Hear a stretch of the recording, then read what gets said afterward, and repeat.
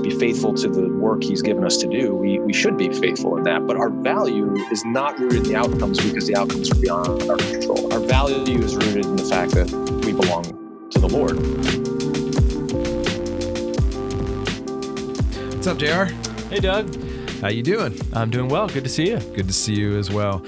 So as pastors, we talk a lot about keeping sanity, and I remember you telling me a story just a few weeks ago about sheep and sanity, and I feel like it'd just be really important for the pastors listening in to hear this metaphor and this story.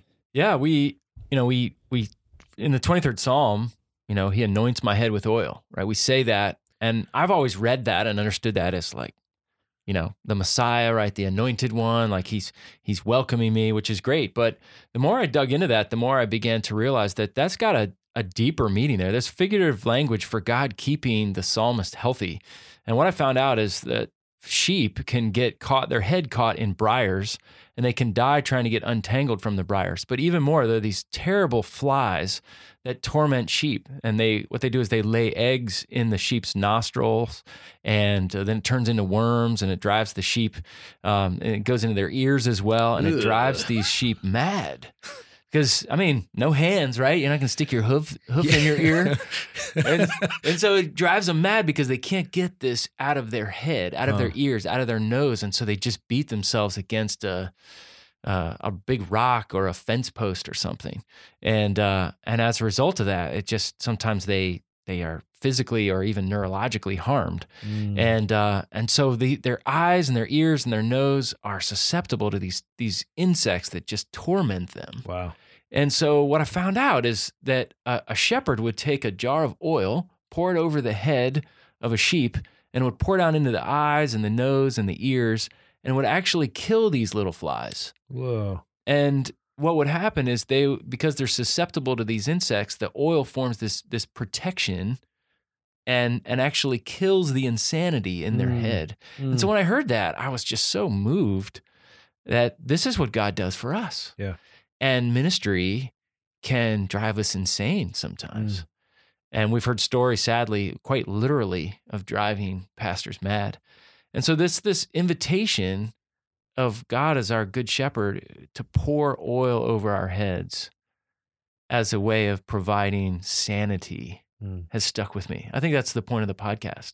Yeah, absolutely. I feel like even just that conversation to recognize that ministry can, like, there's these little things, and I think they're kind of like lies that kind of can get into your head about who you are and about your worth and all this stuff. When they like develop, they really will drive you mad. Yeah. And so, yeah, you're right. This whole image of that, like, it makes me think about, what are the flies or the fleas that are kind of present in my life in this moment, and what would it look like for the Lord to just anoint my head? And like, it's funny because when I think of oil, it's like thick, and it has this, like, I don't know, it's not slimy, but it is sort of slimy. But even just the thick presence of God, like his anointing going into the ears, and just how that soothes. Like, I remember soothe. What a great word. Yeah. There's this way of, my son has dry skin. He's had it ever since he was a little guy. And so on my alarm still, he's 14. I don't have to do this anymore, but I kept this alarm on my phone. Every night at 6:30, my alarm goes off and it says, "Lotion Caleb." And it's like this beautiful reminder for me. Then the reason I left it in there is like, I need to be lotioned by God. Like, he needs to soothe those wounds and to have these spaces to just add soothing and comfort into my soul. Yeah. Oh, you asked a great question about, what are the flies in ministry that really can torment us? But I also think, when are the times where I just want to bash my head against a rock? When are those moments where I just say, gosh, I can't do this anymore. I need help. And so anyway, I know the point of the podcast and the conversations that we have, the questions and the resources are an attempt to help. We're not the oil, but in many ways, maybe we can be the jar that the Lord can use to tip over, to pour his oil on the head of us as pastors. Yeah, it's I was always going to say, JR, you remind me of a cracked pot, but we could take that a lot different. Are you saying I'm a crackpot? Are you saying I'm a crackpot? Maybe. It's biblical. It says we're like broken vessels you put back together. Anyways, You're no, so but spiritual. I think my sense is that there are probably people listening today that are in that space where they just want to bash their head against something because they feel like they're losing their sanity. Yeah. So JR, like, what would you say would be something in just something real simple for a pastor? Maybe it's a posture or a prayer, or just a passage that might really help people other than the 23rd Psalm, just might help pastors this morning. Yeah. Yeah. I mean, I just need to be reminded myself as a pastor that Jesus wants to keep us sane in a world of insanity. And there's so much insanity in the world out there that I think maybe the best thing we can do, the healthiest thing we can be as pastors is inviting Jesus to make us sane.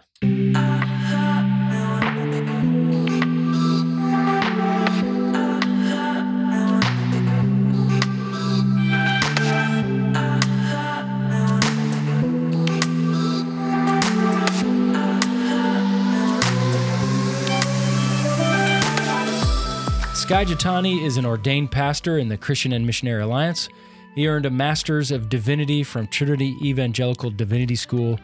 He served as a pastoral intern, hospital chaplain. He's also the former editor of Leadership Journal, formerly Christianity Today's magazine to pastors. He got his undergrad degree from Miami University in Ohio, where he studied history and comparative religion with a special focus on Islam. But he studied Buddhism, Judaism, and early Christianity. He's a frequent speaker and author of many books, including Futureville, The Divine Commodity, With, and Immeasurable, Reflections on the Soul of Ministry in the Age of Church Inc. He currently co-hosts a podcast with Phil Vischer, the creator of VeggieTales, called The Holy Post. He lives with his family in Wheaton, Illinois. Enjoy this conversation with my friend, Skye Jethani. Skye, thanks for being here with us on this podcast. We'll kick off with this question. What do you see as you look at the state of the church? And you've been able to be involved in a lot of different settings of ministry and your role with Leadership Journal when you were there. What are you seeing as you look over the state of the church in North America, specifically as it relates to church leaders? Are you encouraged, discouraged, not sure? What are you feeling? Because we don't want to be Debbie Downers or not have faith that God isn't doing really good things.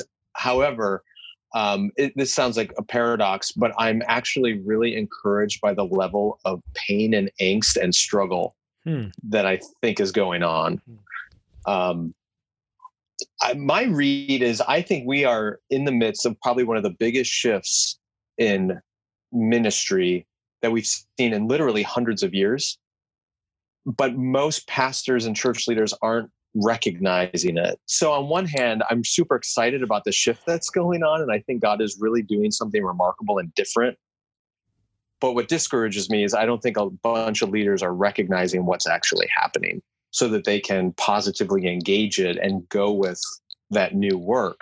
So it's a mixed bag of both. Let me press into that a little bit more, because I agree with you, but I probably wouldn't use that they don't recognize it. There are times I've thought that pastors do, but they deny it because what would be required of them would be so costly they don't want to acknowledge it. So that is a very good way of putting it. Yes, I think that's absolutely true for a segment of leaders. I think there are a segment of leaders who don't recognize it. In other words, they're in active denial, or even passive denial. And then I think there's a segment that recognize it, like you said, but they don't want to deal with it. And then there's a segment that recognize it, but they're misdiagnosing. They're not accurately assessing what it is that's happening. So, there's just a whole spectrum of what people are doing and where they are. And maybe it's a bell curve thing with the early adapters and then, the stragglers. So if you think about, we talk about conscious incompetence and unconscious incompetence, right? So those that don't even know what they don't know, if leaders or pastors said, okay, Skye, I want to learn how to do this. Like, I want to wake up to what you're talking about. What are ways that leaders can position themselves or even just be exposed to tell me, Skye, what you're talking about? How would they learn or go about leaning into that awareness that you're addressing? Yeah. Well, I think the first barrier, I forgot who said it. I think it was a politician. Somebody said it's really difficult to get a man to understand something when his paycheck or salary depends on him not understanding it. So the first barrier is just the reality that for an awful lot of pastors, their entire economic and community incentive is built around them not changing their model or not grasping this thing. So when you ask if a church leader wants to understand what's going on, how do they begin to do it? They may say they want to understand what's going on, but the first thing they have to do is probably get enough distance from the economic model that they are dependent on in order to really have their eyes open and their hearts open and their minds open to what it is that's occurring. I find it much easier to have these conversations with people who are not receiving a paycheck from a local church, or at least not 100% of their paycheck from a local church. It doesn't mean there aren't really good leaders out there who are receiving a paycheck who get this. There are, but that's a huge barrier. Because you start down the road and they begin to put the dots together and realize the implications of what you're talking about. And it's really frightening, and they want to back off. So for me, that's the first thing is, can you figure out an economic way of supporting you or your family that allows you to hold the church with open hands? Yeah. Yeah. I mean, Doug and I feel this, we hear this, and I'm sure you have as well, where people say, I feel stuck. Like, I can't say that. Do you know what would happen at my church if I said that? Exactly. You know, there's no way I could do that. The elders would fire me. And I assume that's exactly in the vein of what you're talking about here. Totally. How do we break out of that then? Like, what are we doing if we're feeling stuck? I mean, other than saying, well, I'm going to put my job on the line, you know, what are ways we can model little micro spaces of courage in the midst of that as pastors in North America? You know, if you're in a fairly established church that isn't in financial distress, that offers paid sabbaticals for its leaders, taking a number of months off to just get away from it all and use that time to disconnect and really investigate, that's a really wise use of that time, a safe bubble in which you can explore things. And I realize that's a luxury for a lot of church leaders. Most people don't have that. On the other side, if you are in a bivocational setup or a place where most of your income is not coming from the church, you hopefully have the latitude to begin to rethink things and monkey with them. And then there's everybody in between those two groups. Those who are receiving their salaries from a church who don't have the ability to distance themselves and clear their headspace and do a sabbatical kind of investigation.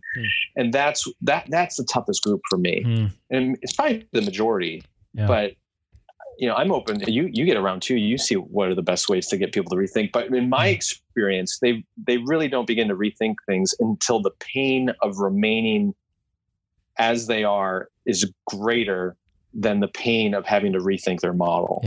And that doesn't just mean economic pain. It could be any kind of pain, but that's just a formula of human transformation in general. Yeah. And I want you to unpack that a little bit more, that idea of pain. You started by saying, I'm encouraged by the amount of pain that's happening. I think I know what you mean, but unpack that a little bit more, because I know, you know, part of the reason why we're doing this Monday morning podcast is knowing that Mondays are the toughest day of the week for pastors, right? I mean, this is a hard day of recovery. Most people quit on a Monday. Most pastors have heart attacks on Monday. I mean, there's all sorts of statistics here about Mondays. So those are hard. Yeah. So we know that there are pastors longing for hope who are listening in here. So when you say you're encouraged about people experiencing pain, unpack that a little bit more.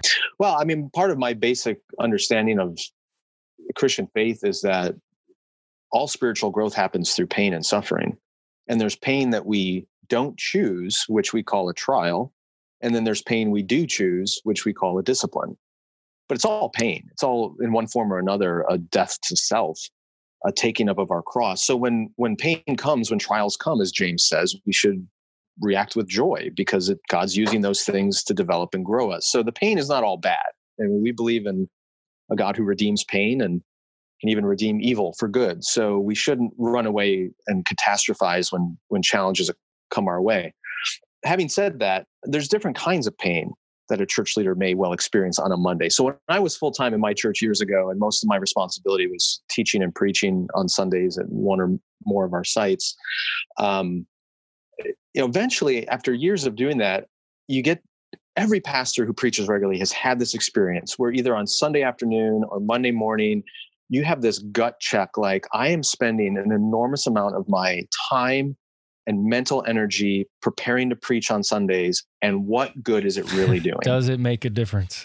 Does it make a difference? And absolutely, it can make a difference. No doubt the Holy Spirit uses even the flawed wisdom that comes out of our mouths at the pulpit. Yeah. And no doubt uses the word to affect people. But is it the best utilization of my time and energy? In other words, is it worth spending 20 hours a week on my sermon? Or would the Spirit use it just as powerfully if I spent 10 or 5 hours doing it? And so you have that. I've had that gut check numerous times. And that's a good thing, because at the end of the day, as pastors and shepherds, while we can't control the outcomes necessarily, we are accountable to the Lord to faithfully deploy the gifts he's given us to help his people grow and commune with him and follow their own callings in the world. And as a preacher, I've had significant doubts about the model that we're employing in the stewardship of our resources. Yeah. Is that the right way to do it? So that's one example of angst. On another level, perhaps a deeper level,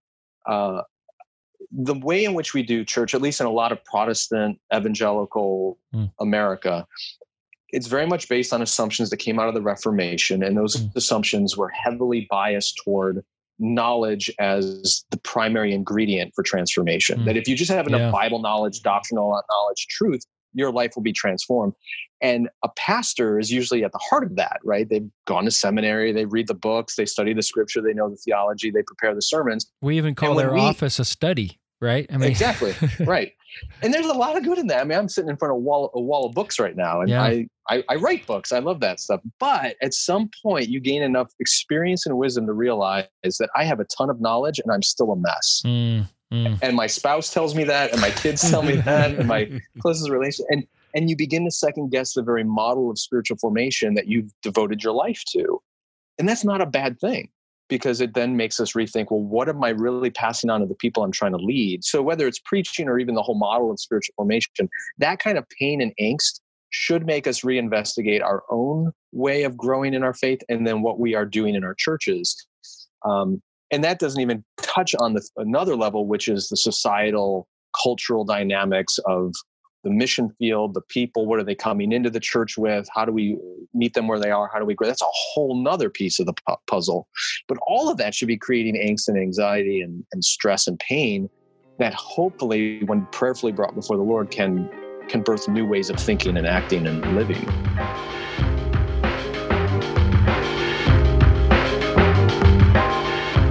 One of the things that I love about you is you are so good at you have a keen and perceptive way of, in both a pastoral and prophetic way, talking about the good and also addressing, and even in uncomfortable ways, what we need to be thinking about. You also are good at the future. I mean, you wrote a book called Futureville, but you have this, you and your background in terms of, your father immigrated to the United States from India, and I think you had traveled to 30 countries and 5 continents or something like that, over a period of time, before you even went to college. So you've got this sort of intercultural, multicultural understanding. What are you seeing as you think about the future? And then as you think about even the multi-ethnic nature of the church, whether it's globally or even in North America, what are you seeing that out in the horizon we need to pay attention to? Yeah. Wow. Oh, that's a big question. What comes to mind are three immediate challenges. One is the credibility of the faith. And what I mean by that is, when I was a college student, and maybe we're about the same age, so you may have experienced this as well. When I was a college student, if somebody wasn't a Christian, they probably weren't a Christian because they didn't want to submit to the ethical expectations of the Christian faith. But for the most part, they respected people who were Christians. And that meant there's a model of kind of conversion, or when people make dramatic changes in their perspective, worldview. Jonathan Haidt's written about this. He says it begins with actually respecting the people who represent that other idea. Then secondly, you have to actually want that new idea to be true. And then third, you will find the proof or evidences that verify it.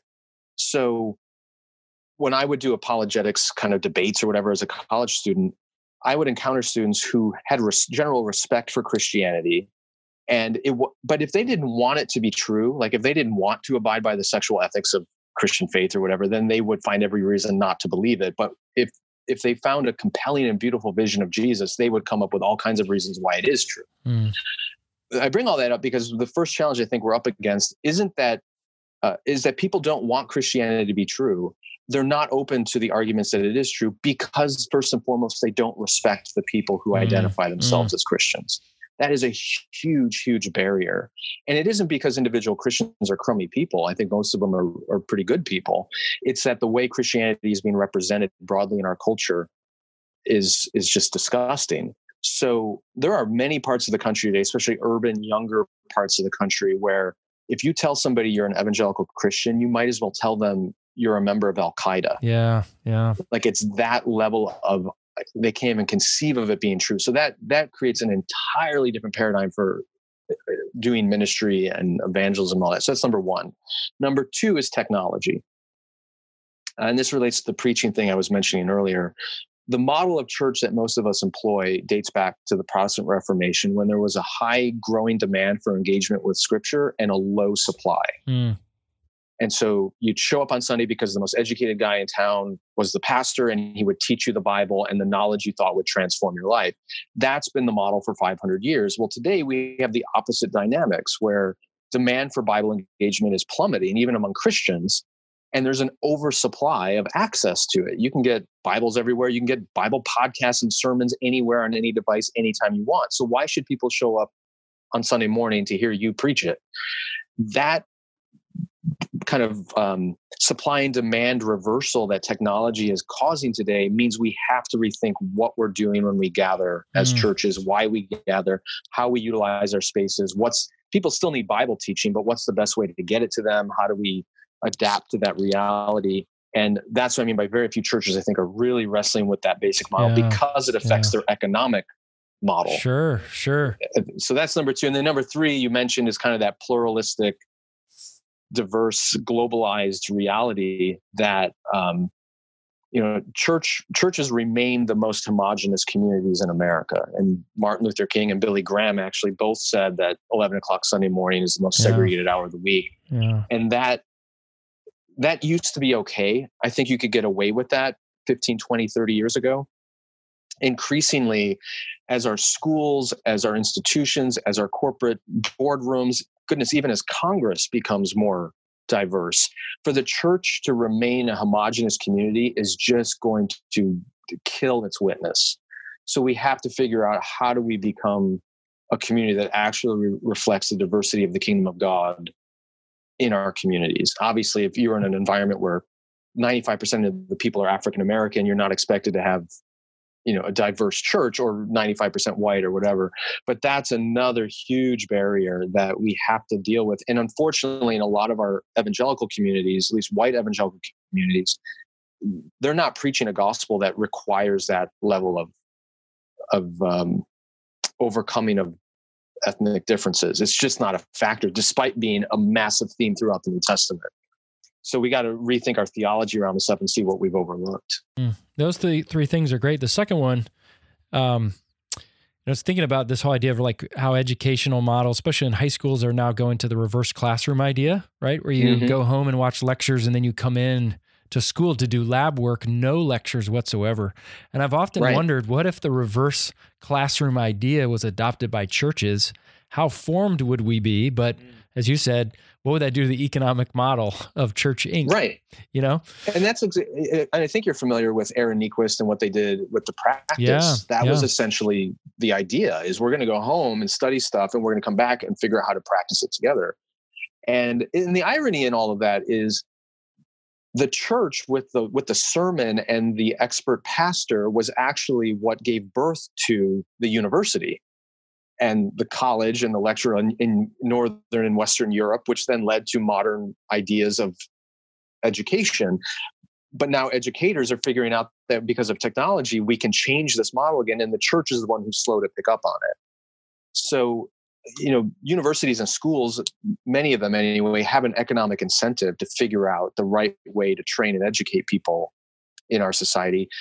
And the church is the most reluctant because, unfortunately, we have sanctified or baptized a particular model, forgetting that, number one, that model didn't exist prior to 500 years ago. And two, the methods are not determined in the New Testament. We've always changed them as a missionary movement. We have changed them depending on the circumstances of our mission field. But it's really, really hard to convince people that church is not listening to somebody lecture from the Bible for 30 to 40 minutes. And until we're able to let go of that, I don't know if we're going to really see, if we're going to be positioned to execute our missions in the age. Yeah. Someone was mentioning that the only other place in our culture where you get 30 to 40 minute lectures outside of like a classroom setting would be comedians. That where are there other spaces in our culture where we would have somebody stand up and speak for 30 to 40 minutes? And, and then that gets back to what you were feeling that moment on Sunday afternoon or Monday, like, I'm putting 20 hours in, like what kind of difference is this making? So I know some of these are, again, what I love about you is the way you challenge with this prophetic voice, not in a angry way, but in a really helpful, but uncomfortably squirmy kind of way of what we need. But I also want to ask you, like, what think you remember what it's like being a pastor and how hard it is, and those Mondays where you just go, should I keep doing this? Like, if you had the opportunity for, 2 or 3 minutes to speak to just that discouraged pastor, what would you want to say to him or her? What kind of hope would you want them to be reminded of? That's a great question. Probably the number one thing would be to remind them that their value is not rooted in their effectiveness. In 1 Corinthians 3, Paul talks about his calling to bring the gospel, to plant the seed of the gospel in Corinth. And he talked about Apollos came and he watered that seed, but ultimately it's God who causes the growth. The outcomes, in other words, belong to the Lord. It doesn't mean we aren't accountable or must be faithful to the work he's given us to do. We should be faithful in that. But our value is not rooted in the outcomes because the outcomes are beyond our control. Our value is rooted in the fact that we belong to the Lord. We're his daughter or his son. And being rooted in that truth can free us from an awful lot of self-condemnation as well as self-congratulations. Sure, both sides. Things that when they go well. One of the things that helped me as a younger leader was, I don't know how many times I'd read the story of Jesus' baptism, and it's a great story, but it never occurred to me until somebody pointed it out that when the Father spoke and said, "This is my beloved Son," that's before Jesus had done anything. He hadn't called a disciple. He hadn't preached a sermon. He hadn't performed a miracle. He hadn't overcome temptation in the wilderness. He hadn't done, obviously, the cross or nothing at that point. And yet, I think the model is really important, that God's love and his embrace comes first. And out of that flows ministry. Henry Nouwen wrote about this beautifully. Yeah. And so for a church leader who's feeling discouraged, or the outcomes aren't what they want, or they feel ineffective, part of the problem is you're probably attaching too much of your own value and significance to the outcomes. And you need to take a step back and remember what's really true of you and what really matters. And the Lord doesn't need you. He can accomplish this stuff fine without you. So you breathe a little bit. So that would probably be the single biggest thing I would want a leader to remember. That's great. And I love how you unpack that in Immeasurable. That's, you and I have talked. It's one of the reasons why I required that for one of my seminary classes that I taught for that. And we always end these podcasts with a few questions and recommendations for resources for people to go. And so Immeasurable is going to be one of those that we want to recommend to our listeners. Just give us, as we end here, just 2 or 3 minute snapshot of Immeasurable, why you wrote it, what was the burden behind it, and what are you hoping pastors, when they read it, they really get out of Immeasurable? Thanks. Yeah, the book was kind of a collection of things I'd written over the years, sermons I'd preached that were around the theme of ministry. And when I started rereading all the stuff that I had written and my ideas around this, the theme kind of came forward that a lot of the way we approach ministry, at least in a North American context, is a mechanical vision. It's kind of an industrial vision of we're going to mass produce disciples. And we as pastors are managers of these machines that we call churches or ministries. And Immeasurable really was written to say, hey, there's a bigger mystery going on here. There's a mystery that we're called into. Things are beyond our control. And when we grasp that, it changes the way we view the people we minister to. It changes the way we view the organizations we're a part of, and it changes the way we view ourselves and our relationship with the Lord. And one of the metaphors I use early in the book is a lot of the way the American church thinks about ministry. It's like going to a tanning salon where, you go down the local strip mall, there's a tanning salon, you go in there and you bake under these artificial sun rays in a tanning bed somewhere, and you come out and it can be scheduled and planned and orchestrated and all that. Whereas the way ministry is kind of presented in Scripture, it is the gracious, delightful rapture of standing in an open field under the sun that the clouds break, and they're like, you can't plan that, you can't control that. It is beyond you, but it is glorious. And so the book is really trying to juxtapose the tanning bed versus the natural sunlight kind of approach to ministry, and how one destroys us both as Christians and as leaders, and the other gives us real life. And makes us also look very orange as Christians, and we don't want that. Right. So, yeah, valuable I have resource. sort of a genetic tan, so I don't worry about it. It's a valuable resource. As we're also going to put with in there as well, knowing that that's just, I love that preposition. I mean, I think that's so much the heart of what we're trying to do here with Monday Morning Pastor. It's not what we do for God. It's not what we do to God or to our people, but it's to be in a with God kind of life and relationship. So anyway, Sky, grateful to call you a friend. Thanks for the opportunity to hop on here and to give us your time. And yeah, thanks for all that you're doing, even to contributing to helping pastors be sharpened, but also to shepherd them through the process too. So thanks for being on. I love the work you guys do. So anytime, I appreciate it. Thanks so much, man.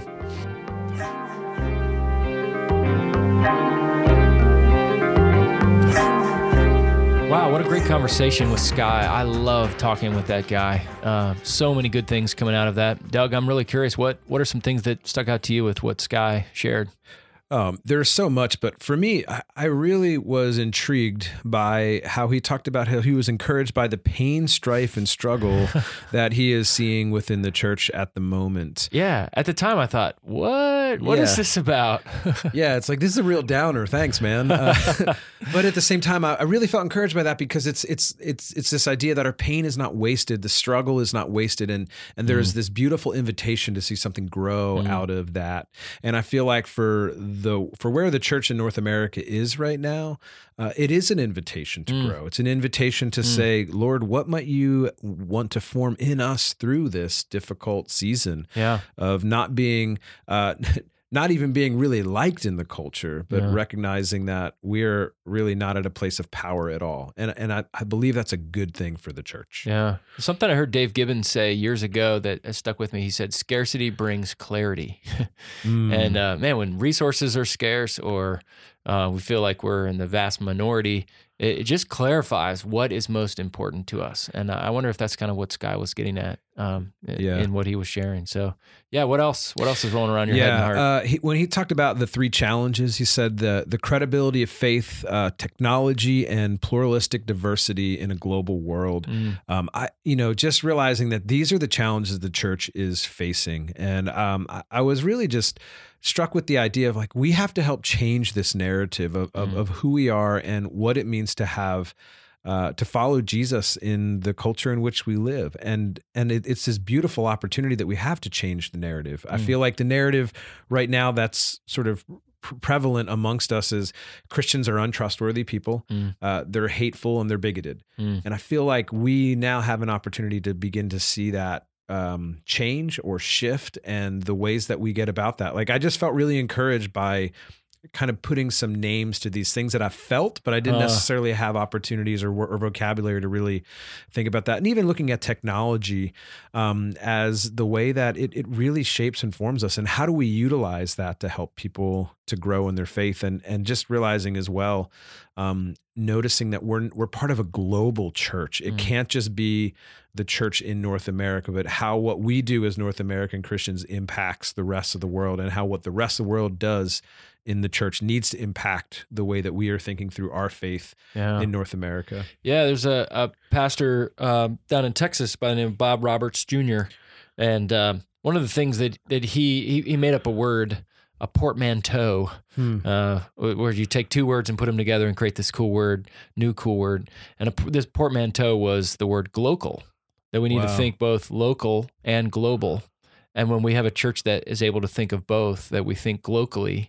And I think that's what I love about Sky, right? He's rooted in America. This is culture. And yet at the same time, it's not his culture. I mean, you know, his family's from India, but he also has traveled internationally. You know, his undergrad and his grad studies were in other world religions. And so he's got a global mindset, and he's both pastoral and prophetic at the same time. So he sort of lives in these overlapping worlds, which is what I love about him. He's a globally minded Christian thinker that helps me think in new ways to go, we can't be so America-centric in our thinking. I think I've heard you use this expression before. It's almost like getting up to 30,000 feet and then looking down to say, whoa, there's a lot bigger landscape than what I anticipated. This mountain looked really big, but when I get higher and I get up higher, the perspective changes, and that helps me to see new routes, new paths, new ways to move forward up this particular hill or whatever it is that we're trying to work through. Yeah, I think the only other thing that I would like was kind of one of these mind-blowing quotes that he said is pain is something that we don't choose as a trial, and pain that we do choose as a discipline. Yeah. That has just rattled in my head. And I feel like it's going to be stuck in there for quite some time. And even just naming pain has a way of helping me to see what the Lord might be up to in those places. Yeah. So, you know, we always want to leave questions and resources for individuals.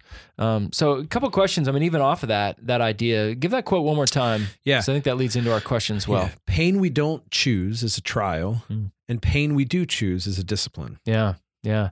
So I think the questions we want to challenge our listeners with here today are, what are those trials that you're experiencing currently? And sort of the whole what's in our control, what's not in our control, right? So what are those things happening to us that we didn't choose, that have been chosen for us, that are happening to us right now?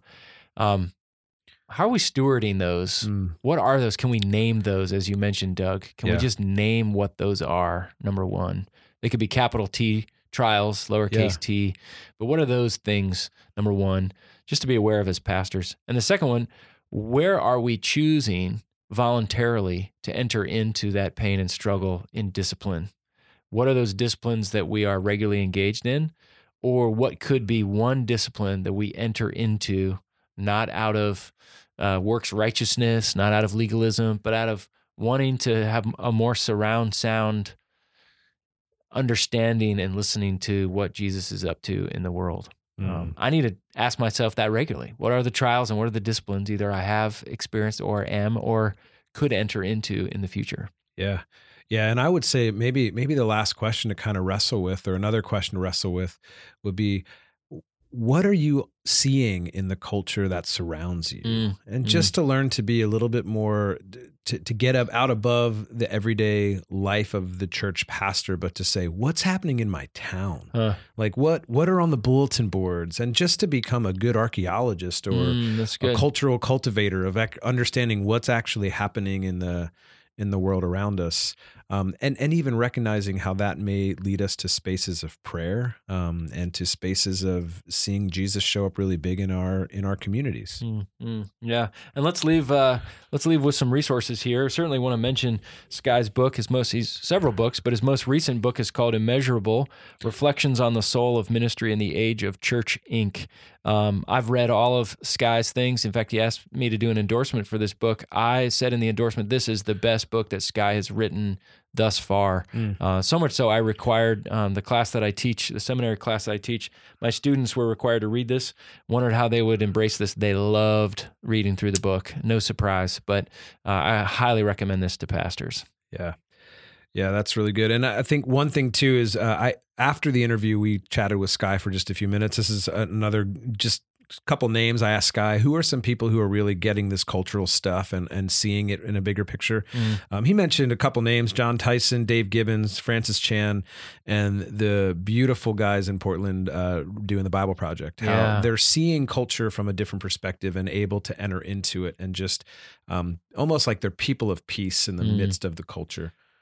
Yeah, the Bible Project, my goodness, like, we started to watch these thinking the kids would love them. But then you realize, oh my gosh, as an adult, I've read the Bible many times, but this is amazing. And as a pastor, I don't need to preach on Sunday. I think I'm just going to show this video and then sit down because it's so good. And they're all free. Yeah. They're all on their website, jointhebibleproject.com.org. But if you just go onto YouTube and type in the Bible Project, all of the videos are free. That's the rule. They say use it in whatever setting you want. The only thing we ask is you don't charge for it. Like, what a vision. Yeah. I just love that. Public domain. Beautiful thing. Well, thanks for joining us on this episode of the Monday Morning Pastor. Check out our show notes for the questions and the resources, as well as a way to connect with us. We would love to hear from you. Pastors, may you be reminded that you have been given permission to be a person. You are loved not by what you do or by how well you do it. You are loved for who you are, and more importantly,